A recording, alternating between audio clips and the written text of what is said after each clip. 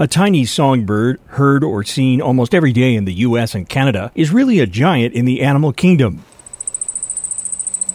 The black-poll warbler weighs about 12 grams, but migrates on a non-stop, nearly 2,000-mile journey over the ocean. This is just such a cool, awe-inspiring finding. Chris Rimmer of the Vermont Center for Eco Studies says researchers harnessed 20 warblers with miniaturized geolocators about the size of a dime, then tracked the bird's fall migration to South America, which ranks among the longest non-stop over-water flights ever recorded for a songbird. There is one North Arctic species called the northern wheatear, which has been documented to fly a bit longer, over 2,000 miles between the Canadian Arctic and the United Kingdom. But that bird weighs twice as much as a black-poll warbler. And so my argument is that if you account for body mass or weight and scale that to the flight distance, that the black-poll warbler wins hands down in terms of this being, an extraordinary feat.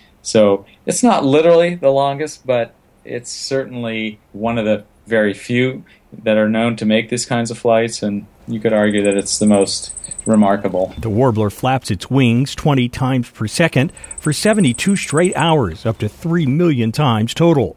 With the help of trade winds, the birds reach speeds of up to 30 miles per hour and reach altitudes of 5,000 feet. Flocks often show up on weather radar as they pass Bermuda. It's a spectacular flight of about an average of 1,600 miles, straight line, sort of do-or-die migration in the fall that takes the birds from coastal sites in anywhere between Long Island and Nova Scotia down to some of the larger Caribbean islands like Hispaniola and Puerto Rico, where they stop and recover, presumably, some of their energy reserves they burned up, and then continue on from there to their final destination, their winter quarters in northern South America, Venezuela and Colombia. Most migratory songbirds that winter in South America take a less risky continental route south through Mexico and Central America.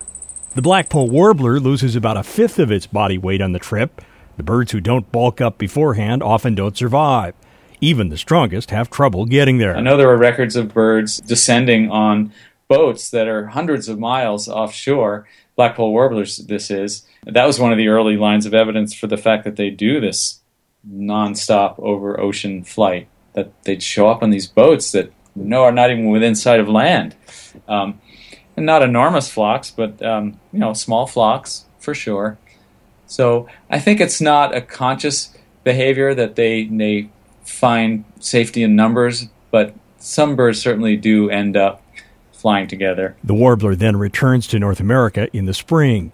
Scientists say the populations of many migratory songbirds, including the black-poll, are in decline by about an average of 6% per year. So we're concerned about it. We don't know why. Maybe these birds aren't finding the same resources that they did 20, 30, 50, 100 years ago.